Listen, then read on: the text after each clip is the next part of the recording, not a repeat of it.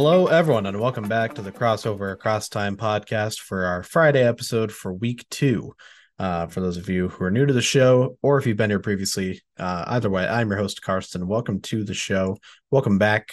Either way, we really appreciate your support on the podcast. I know I alluded on Wednesday's episode that we'd have Wyatt on today. That was before I kind of got realizing what the schedule looked like for both of us. And the time frames just didn't quite line up, especially with me having a pretty busy day today. A lot of plans later, actually pretty soon after I finish up today's episode for you. So it won't be today that we'll reconnect. We'll get him back on for his normal scheduled Monday show next week. And that's when we'll also do the segment I was talking about on Wednesday that we haven't had a chance to do yet this season that I'm looking forward to.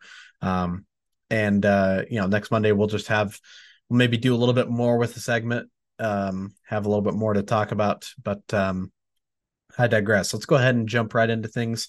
We're going to kind of do, again, with my plans after the podcast, we're doing hopefully a little bit more of a succinct podcast episode. So with that being said, let's go ahead and waste no more time and get right into the game summaries and the key news for the last couple of days.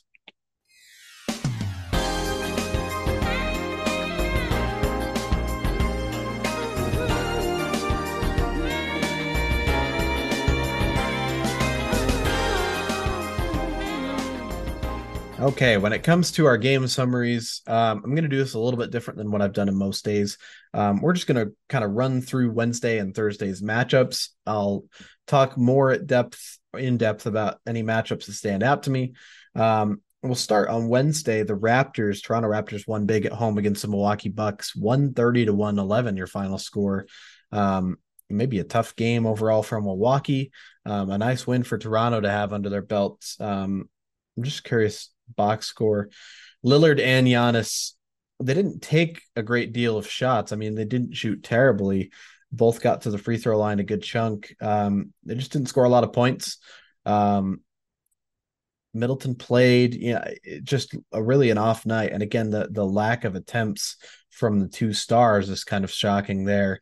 Toronto getting a lot more shot attempts in general, and they shot a tremendous percentage.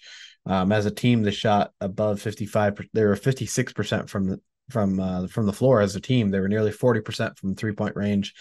So they shot better percentages. They got more attempts. And when you combine those two things, it's hard to lose. Even if you're playing a top team in the East. So, great kudos to the Raptors. They're a team with some moxie, if we can use a fun word there. It'll be interesting to watch them and where they kind of end up at the end of the season. They're a team that I felt could be anywhere from a play-in team to one of the lower teams in the East. We'll have to see. It's an interesting mix, and Schroeder, one of the league leaders in assists right now. That's a fun turn there. So that was the first game from Wednesday. Let's talk the Portland Trailblazers winning on the road in Detroit against the Pistons, 110 to 101. That knotted both teams up at 2-3 for their season record so far. Shaedon Sharpe and Cade Cunningham dueling. Cunningham with 30 points, 5 boards, 4 assists.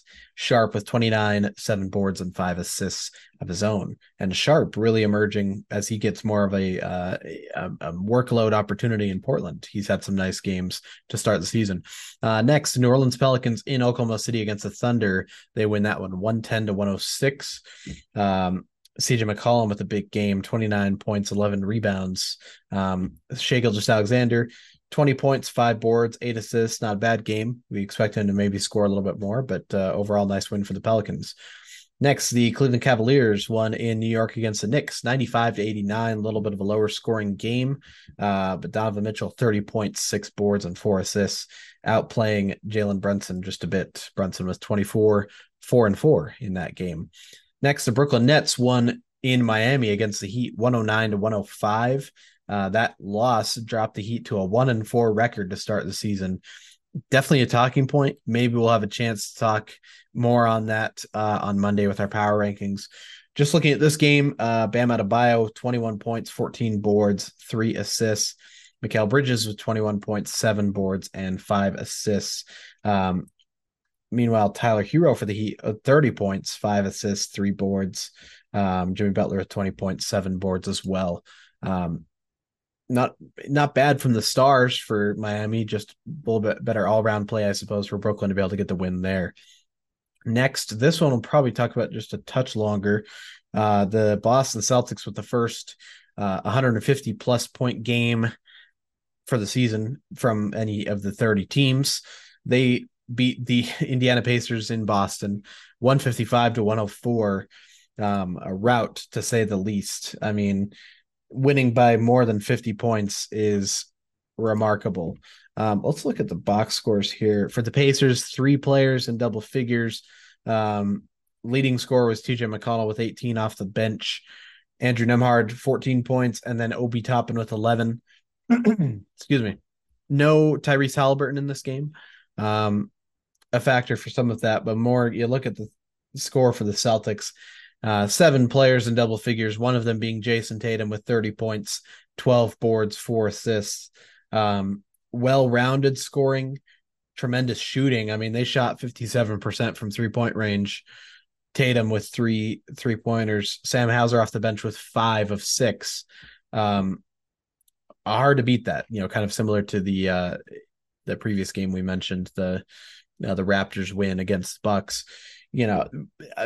Tables turned as far as you expect the Celtics to win, but an incredible showcase in this one. Not the cumulative defensive stats we've been seeing from the Celtics at the start of the season, 5 steals and 2 blocks on the game, but still a great all-round win.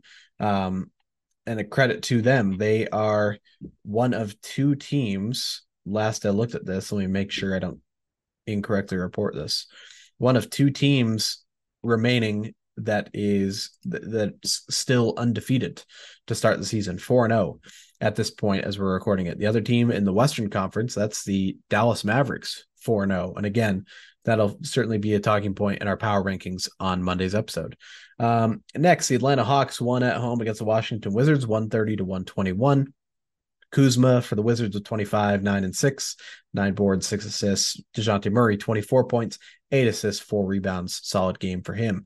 Minnesota Timberwolves won at home against the Denver Nuggets, 110 to 89. Kind of a surprise. Jokic with 25 points, 10 boards, only 3 assists. Meanwhile, Karl-Anthony Towns with 21 points, 8 boards, and 4 assists himself. Let's see. We also had Anthony Edwards with 24 points, 17 points for Mike Conley, 12 boards, 2 blocks for Gobert, 16 off the bench for Naz Reid. Naz Reid emerging as a decent scoring threat off the bench, along with his physical play. The bring a lunch pail inside and work in the paint kind of a thing. But he's been a great player, and I've loved to see his continual steady growth. Great win for them. Next, the Houston Rockets won at home against the Charlotte Hornets, 128 to 119. Rozier and Van Vliet dueling for both teams. Van Vliet with the upper hand, 22 points, 11 assists. Rozier with 21 points and 6 assists for the Charlotte Hornets. The Dallas Mavericks won at home against the Chicago Bulls, 114 to 105. Again, that was to help keep them in the undefeated category. Vucevic with 21 points and 20 boards in this game, but Luka, 18 points, 10 assists, 7 boards. Solid all-around game, not the high scoring we're used to start the season, but still a great game. Next, the Utah Jazz won big at home against the Memphis Grizzlies, 133 to 109. Colin Sexton for the Jazz, 23 points, 6 assists, and 3 boards. Jaren Jackson Jr., your reigning defensive player of the year, 19 points, 8 boards, 2 assists. I'll go ahead and comb into that, make sure. You'd add a block as well. 21 for Desmond Bane, 21 points, that is. Jordan Clarkson with 20 points, 6 boards, 5 assists, 2 steals. Larry Markkinen, 19 points, 11 boards, 14 off the bench for Kelly Olynyk. Solid all-around game for the Jazz there in that victory. An overtime game. We'll probably want to come into this one a little bit more too. Big one, the Battle of Los Angeles, the Los Angeles Lakers winning as the designated home team against the team they share that arena with, the LA Clippers. Final score 130 to 125 in overtime. Looking at the box score, Clippers led this for most of the game until the Lakers took a lead late in the third.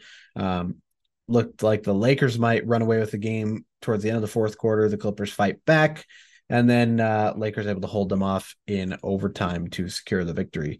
For the Clippers, the two stars, Paul George and Kawhi Leonard, certainly did not disappoint. Kawhi Leonard with 38 points, 6 boards, 5 assists, 2 steals in this game. Kind of a quintessential Kawhi stat line. The defense, along with high scoring, we know he can score a bunch and be very efficient when he's locked in. Paul George, 35, 6 boards, an assist, and 2 steals. Great percentages, even better percentages for him as well. Russell Westbrook, 24 points, 11 boards, 8 assists, 4 steals. I mean, the three stars, tremendous. You wonder how they lost some of it. The fact that they lost a lot of the forward depth in the Harden trade, and Harden did not play in this game yet. Or rather, he hasn't played for the Clippers yet. Didn't play in this game. PJ Tucker did play off the bench, held scoreless, grabbed 5 boards. Just sometimes when you make a trade and you have players you sent off, but you don't quite have all the pieces back yet, you can play shorthanded even if you have all your stars still.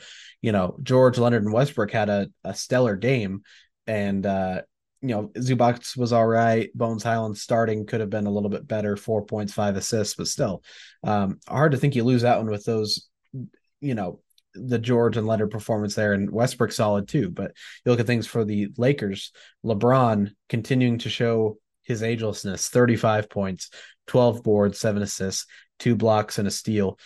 Tremendous percentages, still showing no signs of slowing down. And 42 minutes in this game.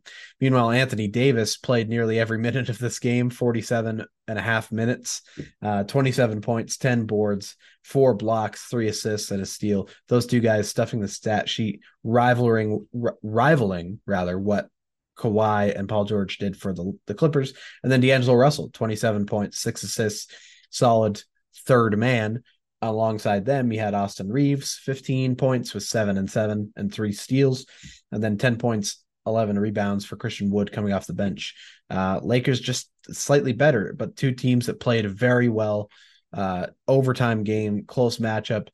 It's exciting to see both of those teams, back at the, near the top of the Western Conference again after those moves were made 4 or 5 seasons ago to elevate the teams. We've seen it off and on. Now it's on again, and it's exciting to see. Great win for the Lakers there. And then finally, a game winner situation here in the final game from Wednesday night. The Golden State Warriors, admittedly to my chagrin a little bit, won at home against the Sacramento Kings, 102-101. They're 2-0 against the Kings already this season after ousting the Kings in a 7-game series in last year's playoffs. Klay Thompson with the game winner, a mid-range jumper. This is the third time he's hit a game winner against the Kings, at least, in his career. Definitely tough for them. And back and forth game, 11 lead changes in this one. Kings held the largest lead at 11 before the Warriors forced it to a close game in the fourth. And then again, Klay with the game winner in the final seconds. The box score for the Kings, Domantas Sabonis with 23 points, 11 boards, 8 assists, 16 off the bench from Malik Monk. Otherwise, the other starters struggled a bit as far as, no De'Aaron Fox in this one. So that was definitely a tough sell, or maybe not a tough sell, but, you're going in a little bit hampered, not having your all-star point guard in there, but all-star caliber. Harrison Barnes, 14 points, 13 for Davion Mitchell, starting with 3 steals, 4 assists, 3 boards.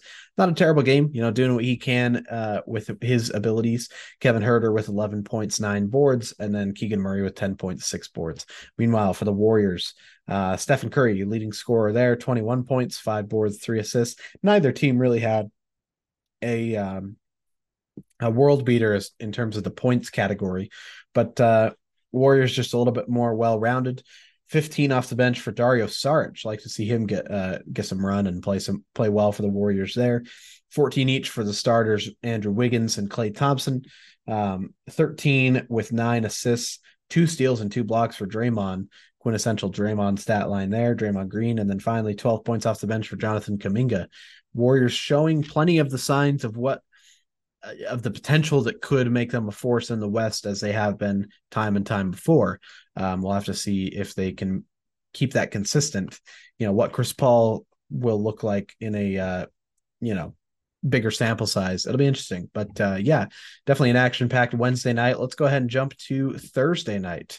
Only 4 games from Thursday, starting off with the Philadelphia 76ers winning at home against the Toronto Raptors, 114-99.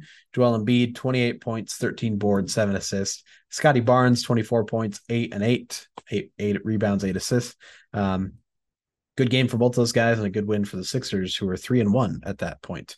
The New Orleans Pelicans won at home against the Detroit Pistons, 125-116. CJ McCollum, 33 points, 4 boards, 5 assists. Cade Cunningham for the Pistons, 22 points, 11 assists, and 2 rebounds. The Pelicans now 4-1. They are one of your top 3 or 4 teams, maybe even a top 2 team in the West, as far as the standings are concerned at this point. Next, the Utah Jazz lost at home to the Orlando Magic, 115-113. Paolo Banchero, the sophomore standout, 30 points, 9 boards, and 5 assists. Clarkson with 21, 6 and 6 for the Jazz as the Magic get that win there. And then finally, this is the last game we'll focus on in more detail. The last game from the last 2 days of action, the San Antonio Spurs won again in Phoenix against the Suns, 132-121. The difference this time, it wasn't a come from behind shocker. The Spurs almost wire to wire. I mean, they didn't ever trail in this game. The game was tied midway through the fourth as the Suns tried to pull a reverse Uno card, I suppose, on the Spurs. But the Spurs built a lead back up and they held on for the victory. And we'll start with the Suns first, actually. 31 points and 13 assists with 9 boards for Devin Booker as he returns to the lineup. Huge for the Suns to have him back. Durant playing still, 28 points, 6 boards, 2 blocks. No Bradley Beal still. And you wonder if that's, still in the back of their minds. Well, we're not at full strength, so there's a reason, there's an excuse. I don't want to claim any of that. These guys are professionals. They compete night in and night out. But it's tough when you're not at full strength. Grayson Allen with 16 points, 4 assists, 2 boards, starting 13 each for Drew Eubanks and Ketabate Diop off the bench. No points for Josh Okogie, 7 points and 3 boards. For Yusuf Nurkic, bit of an underwhelming game there for the starting center. Meanwhile, for the Spurs, it was Wemby. You're going to have to get used to hearing that he's going to be a name because he's not really a novelty at this point. We knew that he had the potential to be an all-star. There's a reason he was a number 1 overall pick. The unicorn, the size and skills, whatever you want to put to it. But I myself was not sure if we'd see quite this immediate of return. And, credit to him. I remember last season, we didn't really talk much about Wembanyama at all. We mentioned him a time or two rather, offhand when we were discussing, this team falling and they could be a top, in the running for a top pick in the draft. But I expressed maybe once or twice some apprehension at the level of hype that was built for Wembanyama, simply for his sake of if he comes in and it takes time, I don't want it to be his fault in the sense of the media.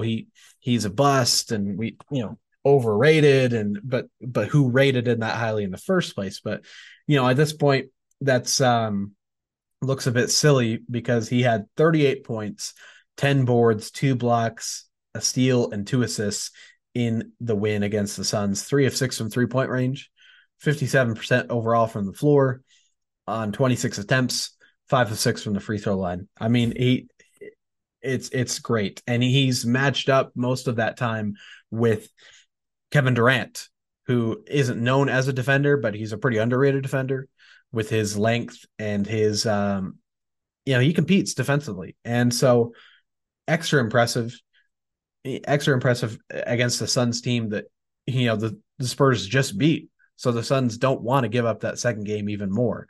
So standout game for him. Looking at other guys for the Spurs, Zach Collins, 19 points, 8 boards, 17 points for Devin Vassell. 14 points, 9 assists, 5 boards for Jeremy Sohan, the point guard, if you will. Off the bench, Jetty Osmond to 13 points, and then 12 points, 10 assists for Trey Jones. Wire to wire victory. Zach Collins and Devin Vassell hit each of their 3-point attempts, all three of those 3-point attempts, rather. Both of them 3 for 3 from 3-point range. Stellar win for the Spurs. And now you wonder if it's the time to elevate expectations for the Spurs. But I won't go that far yet because it's, again, a handful of games into the season. We won't overreact too much. But again, maybe we'll talk about that on Monday a bit with power rankings, as well as the other segment we haven't had a chance to do yet. I'm being vague for the purpose of trying to build a little bit of hype, but should be good. Great game, great win for the Spurs. And that concludes our game summaries from the last couple of nights of action. With that, let's go ahead and talk key news real quick. Only a couple of items. Firstly, for the Dallas Mavericks, head coach Jason Kidd is going to miss tonight's in-season tournament opener in Denver against the Nuggets with a non-COVID related illness. So definitely wishing him the best as he recovers from that. And a couple of NBA specific items, the 2023 to 2024 Nike City Edition uniforms, or this season's City Edition uniforms, were officially unveiled. Of course, they had all kind of leaked anyways. If you haven't seen them, you can check them out on probably the NBA website. You can Google them. A lot of underwhelming designs. Fortunately for me as a Jazz fan, the Jazz, their current uniform set is not that great. Their city uniform, I think, is quite excellent. So that was exciting for me to see. Hopefully your team got a good uniform, or if they got a not great uniform, maybe it'll grow on you. Who knows? But we'll wrap up the key news with a quick note on a sad loss. Former NBA All-Star Walter Davis, most notable for his time with the Phoenix Suns, a great scorer, a great guard in general. He passed away yesterday at the age of 69. We want to wish him, his family, the Phoenix Suns, the NBA family as a whole, kind of the best at this time. Tough loss, again, a great player in his day, and an underrated player, a forgotten player. The Suns, I think, at the time that he played with them, were good to average to not that great, a little bit of off and on in seasons. But he was consistent for a good amount of seasons as a standout guard and a scorer. And he was a UNC great, University of North Carolina, one of many players from that university who have had tremendous NBA success. So again, tough loss there. Sad to see him go. That's it for our key news. Again, not a ton of items there. Before we get into our franchise focus, though, I wanted to quickly highlight, since tonight is the opener of the in-season tournament, a quick recap what to expect going into that one. Of course, by the time you're listening to this, the games are probably underway, or it's already been the end of that first night of action. But of course, this in-season tournament is focused on keeping regular season games intact while adding only one extra game in the championship game. So how that works is all 30 teams have been drawn into 6 different groups, 3 per conference, and those are groups of 5 teams. So it's similar to the current divisions you have in each conference, but these are based on record, and so they'll fluctuate with every year and every in-season tournament. So each group should have a fairly even mix of the highest caliber teams, the mid-level teams, and the low-level teams in terms of record and competitive level, I suppose. During this month of November, starting again with today's game, so it'll be every Tuesday and Friday, every game that's on a Tuesday or a Friday will be part of the in-season tournament, and it'll be part of group play. The teams in, no matter what group you're in, your team will play against all the other teams in that group. And I think it's 4 games you'll play. And at the end of the month of November, the records from group play will be taken into consideration to form the teams for the knockout rounds or the actual tournament itself. There will be 6 teams that are comprised of the best team record wise in each group, and then there'll be one wild card in each conference with the best remaining record, kind of your wild card there. So you'll have 8 teams total. They'll advance to the knockout rounds, and these will be single elimination games. The quarterfinal will be it'll be home court probably for the team with the best record. It'll be Monday and Tuesday, December 4th and 5th. And then the semifinals and championships will take place in Las Vegas at T-Mobile Arena. I believe T-Mobile Arena. Yeah. And only the championship doesn't count towards regular season games. So you're not really adding any workload. You're just adding some intrigue. That's kind of the main goal of this. If you're curious about your group, you can find the specific list of groups readily available on the NBA website. Knockout rounds. As far as surprising and league honors are concerned, there will be an in-season tournament team, or an all-tournament team, rather. There'll also be a most valuable player of the tournament. And then lastly, there will be monetary rewards. And if you're wondering what the players' incentive is to try and win or be competitive in this tournament, that maybe is the best answer at this point if you have players that are skeptical about it. If you are on the championship, the winning team of the in-season tournament, you win the NBA Cup. If you're a player or the head coach, you will get $500,000. If you're the runner-up in that tournament championship game, you will get $200,000. If you lose in the semifinal, you'll get $100,000, and if you lose in the quarterfinal, you'll get $50,000. So even making the tournament, you'll get a nice chunk of change. And if you win the tournament, you'll get $500,000. So I think that could be a very solid incentive. Even if you're already making tens of millions a year, $500,000 is still a decent chunk of change. So I don't know. That could be all the reason you need, at least in the first year or two, to get players competing and excited about the concept. So I'm excited about it. We'll also see the city uniforms, the special in-season tournament courts that match the uniforms.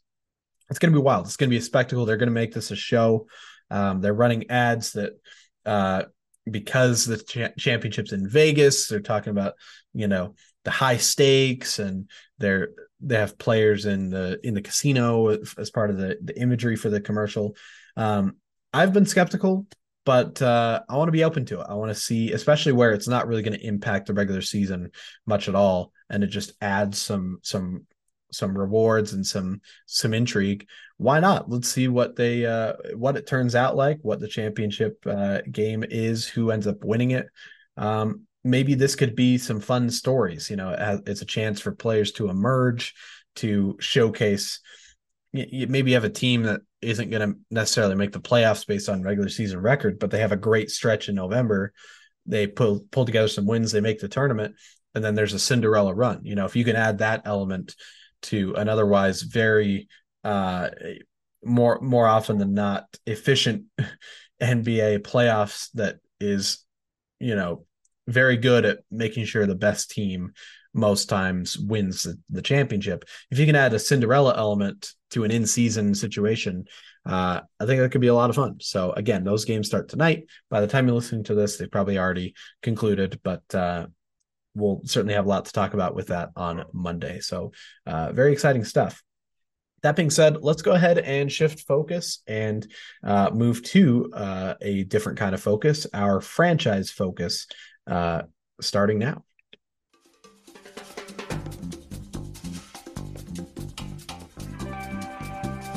Franchise focus.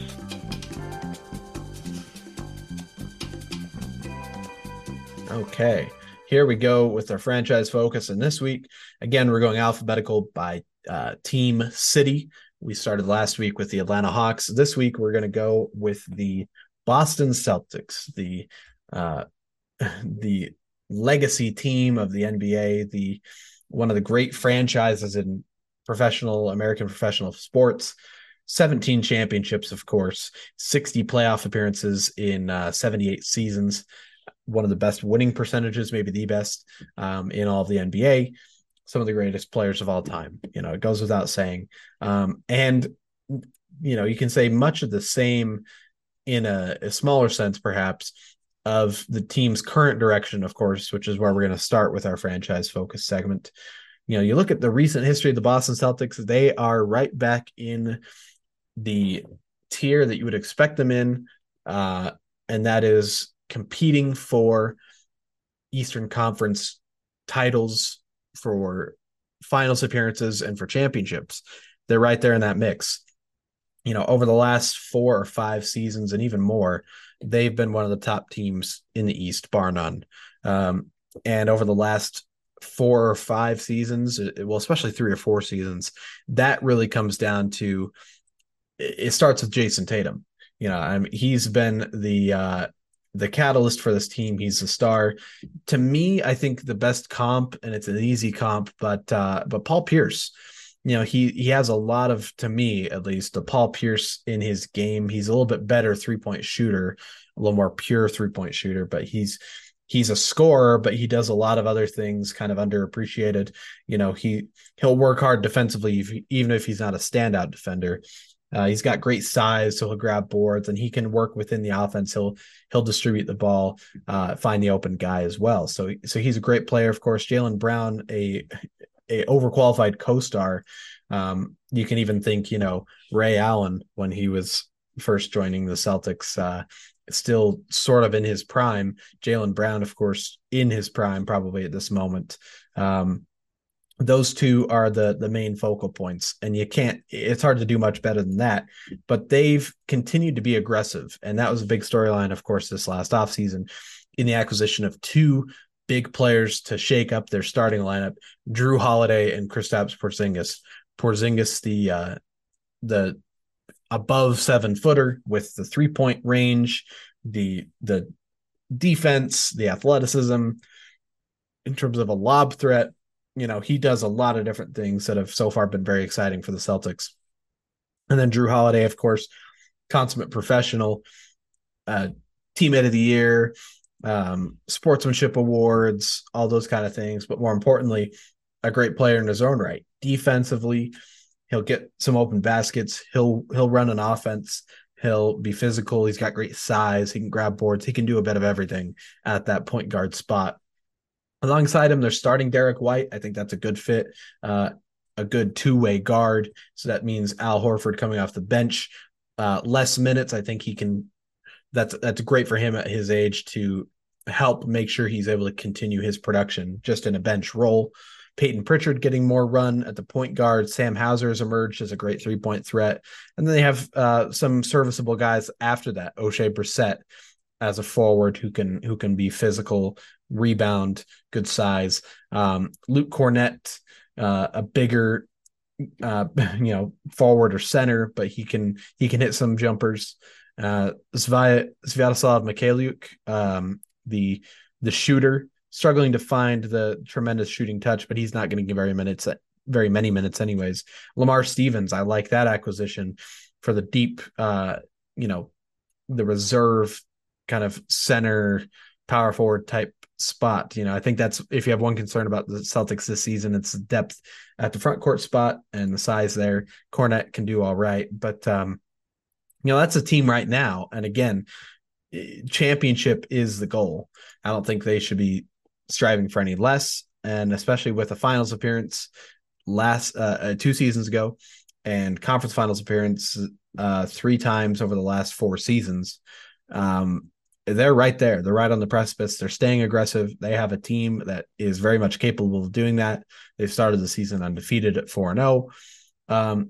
There's really not much more to say. Even with some head coaching turnover, they've worked right through that because Tatum has maintained a great level of play.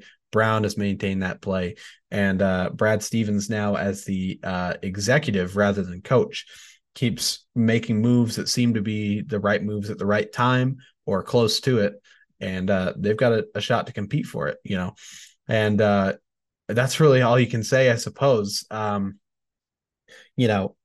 think it'll just be exciting to see, to watch this team all season and see what they are able to do come playoffs. Because, the regular season at this point, it's expected they'll finish with a fairly solid, at the very least, a fairly solid regular season record.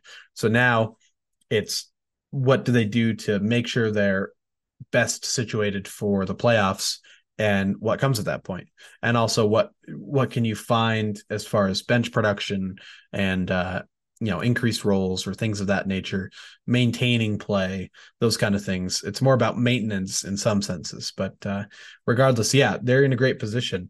And as far as our historic team, our next leg of our franchise focus, I wanted to go way back. Of course, we try and pick a broad spectrum of eras and teams in our franchise focus. We're going to go way back to the 1952 to 1953 NBA season. Those Boston Celtics who had that they set a franchise record for wins in a season with 46.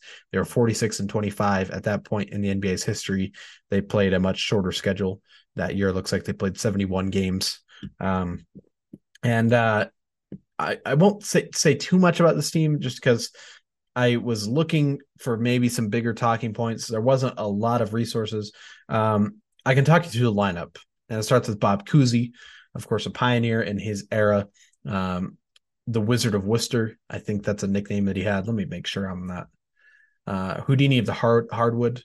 I want to say it was Kevin McHale that I heard that one from on some interview or something. But an MVP, maybe the first point guard in kind of the way we think about it, running the show, the passing, the ball handling, all those kind of things. One of the leading scorers as well, along with Ed Macaulay or Macaulay. No, Macaulay. Yeah. Easy Ed. He was the Bill Russell before Bill Russell, but a much different player. A scorer and a good rebounder inside. He was one of the great players of the 50s, a 7-time All-Star in 7 consecutive seasons. Those are your stars. And then Bill Sharman, an All-Star himself, the third leading scorer. He was a 8-time All-Star. He was also one of the great players of the 50s. You think about the super teams as we have them now. This is a super team that was drafted by the Celtics for the most part, or acquired by the Celtics before they were stars. In the case of Bill Sharman, he had his first season he played with the Washington Capitals. The team after Red Auerbach coached the Capitals, before Auerbach coached the Celtics, but he got a start in Washington for a season before joining the Celtics and breaking out as a star, one of the stars of his era. 16 points a game doesn't sound that crazy to us now, but at the time that was more like 25 points a game. So those three, your your tremendous trio, whatever you want to call them. And then you get to your bench and you have Chuck Cooper is probably the big standout here. More, I mean, he was a solid pro, but more in terms of his impact being one of those 3 players we've talked about. Actually, I think in an earlier episode just this season, Sweetwater Clifton, and there's one more player. That's a bad look to forget his name. He was Earl Lloyd. Those 3 guys were the 3 kind of entered the league at the same time. First African American players breaking down racial barriers like they did was a huge legacy. But again, a solid pro in his own right. His best seasons, kind of averaging stats that in today's terms would be sort of like 13, 14 points a game and 10 or 11 rebounds a game. Great production off the bench from him. And then you have a lot of names that play. I don't expect people to know because I don't know them that well myself. Bob Harris, Bob Branham, Bob Donham, 3 Bobs, Gene Conley, John Monken, Kenny Rollins, Mo Mahoney, and Cleggy Hermson. I mean, you got to love the names. But again, it really starts with those 3 stars and what Boston was able to build up to this point. Red Auerbach was the coach and the GM. They were 3rd in the Eastern Division, which we now know as the Eastern Conference.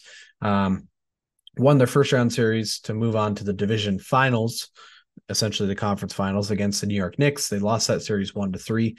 And there's not much more to say about the team, but I think it's just fun to look at, from our lens now, it's like, oh, that was a competitive Celtics team, but this was the precursor to what the Celtics would become.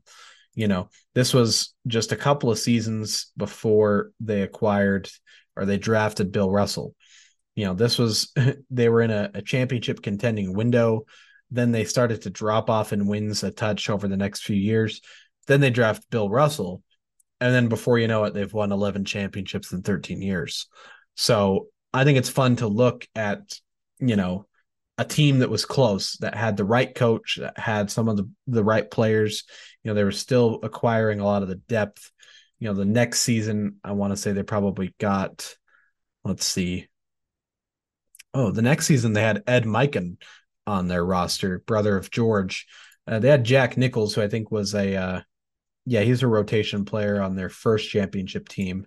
So that was an important piece. The following season, the 55 season, they got Frank Ramsey, who was a big piece of the championships, the early championships as well. Fred Scolari was a good pro at that time as well. Then the year after that, who did they get? They picked up Arnie Rison, Stilts Rison as a center, and then Jim Loskadov or Losky. So they were just continually acquiring players that would help be the factor for the championship years. And then they got Bill Russell, and that kind of broke the floodgates open. But fun to think about that team for just a moment and some of the key players on it. Finally, we'll end off with our notable player, our great player for the franchise, and that's going to be John Havlicek, Hondo. And he could be argued, and this is going to sound outlandish for a franchise that has had Bill Russell, Larry Bird, and both of those guys play for it. But Havlicek, you could make a real dark horse case, and you might be laughed out of the room. But his resume compared to Bird and to Russell, it holds up not terribly. I mean, he's pretty close in legacy as far as resume and accomplishments of his career. I mean, he's a Hall of Famer, of course, but he's a 13-time All-Star, 11-time All-NBA, 8-time All-Defensive. So you start with that. He was a two-way standout, played both sides of the ball very well. 8-time NBA champion. Some of those, of course, with Bill Russell as the sixth man of the Celtics at that time. But he also won 3 championships as one of the stars in the 70s alongside Dave Cowens and JoJo White. Admittedly, those 70s Celtics teams were pretty stacked as well.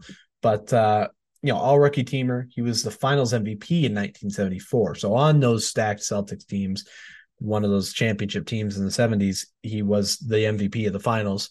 And he was a part of the NBA's 75th anniversary team. And he also just happens to have the most points scored for a career in Celtics history. Played his whole career with the Celtics, 1,270 games, averaged 36 minutes a game. You factor the early years where he was a sixth man. His prime, let's say you take 67 through 74. So we're talking 8 seasons at either a shooting guard or a small forward spot, averaging just about 24 points a game, 7 boards, 6 assists. The last season of that 8-year run was the first year they started tracking steals and blocks. That year he got 1.3 steals and 0.4 blocks. At that point on the downturn, he was 33 years old. You imagine in his prime, maybe picking up a little bit more steals, a little more blocks. Just incredible. And he was durable too. I mean, he was not quite consistent Iron Man status to the point of breaking an AC Green type record, but in his how many seasons are we talking here? 16 seasons? Yes, 16 seasons. How many games did he average? Should we pull up a calculator to make sure we get this correct? Let's do that. So over a 16 season career, he averaged 79 games per season. So nearly a full slate of games every year. And let's actually make sure we get that accurate, because the first 5 years of his career, the first 4, they played 80 games in a season. And then the 5th, they played 81 games that season.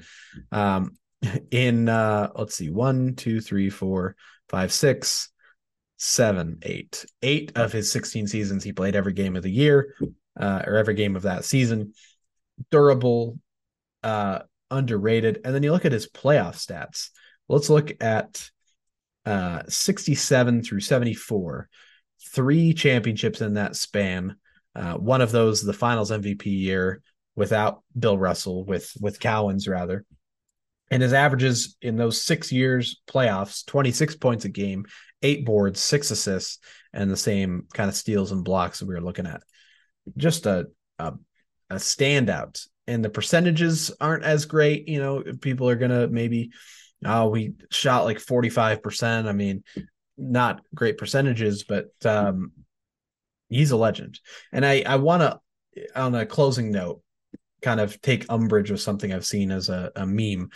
People compare the career stats of Havlicek to Michael Jordan, and it's like, oh well, Havlicek has more. He was 8-0 in the finals, or he has the same kind of all NBA numbers, all star numbers, stat line, and it's a meme because Havlicek isn't in that conversation. And I'll say, yeah, Havlicek is not as great of a player as Michael Jordan. I think that's a given. But why do we have to, make a meme and put down one of the all-time greats just because he played in an era we don't know that much about, as the casual fan who put the meme together, to try and lift up Michael Jordan's career, or to even rag on Michael Jordan, to say, oh well, he doesn't have the stats compared to, in this person's mind, this nobody from this era, the 60s and 70s. Anyways, it's a problem, I think, with some of the NBA fans out there. I think, regardless of that, a great player, and certainly a great franchise. And a little bit of a different format there, but that takes care of our franchise focus for today. Let's real quick jump into our Fantasy Fridays. It'll be just a few minutes, but we'll see what we can get up to there.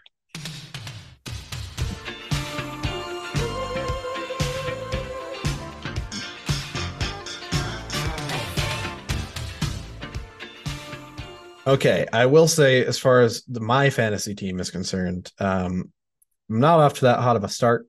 Some of that has to do with my failure to properly update lineups. So that's on me for sure.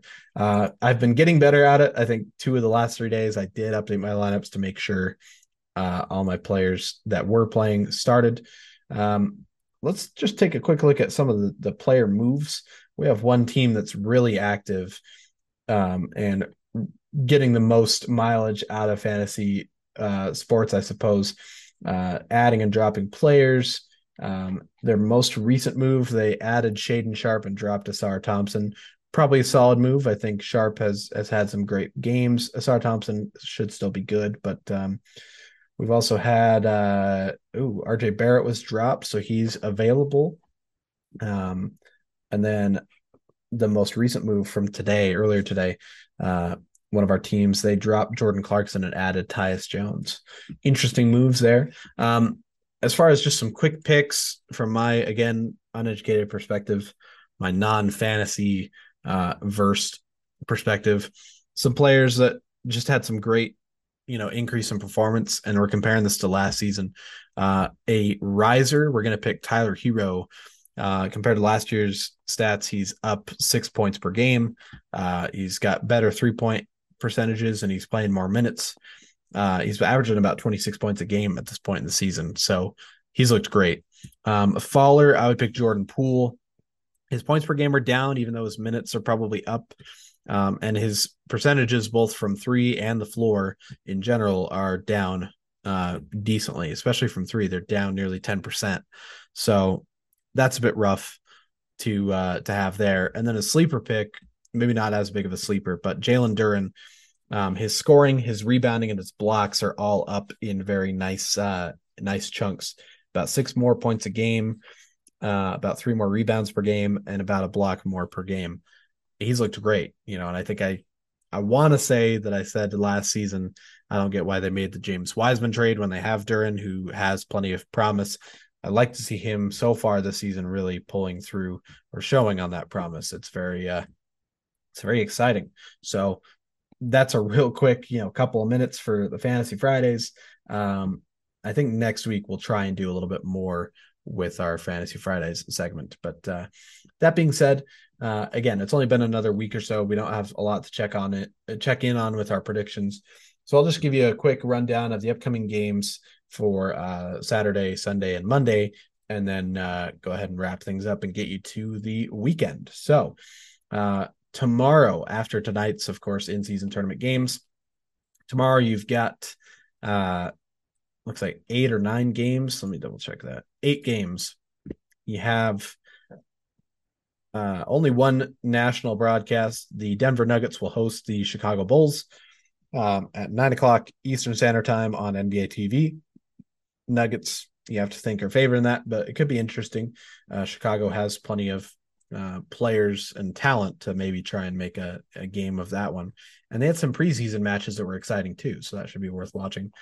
Other games to consider on League Pass at 1 o'clock on Eastern Standard Time. That's your matinee for tomorrow. The Philadelphia 76ers host the Phoenix Suns. Durant versus Embiid. That should be a great one.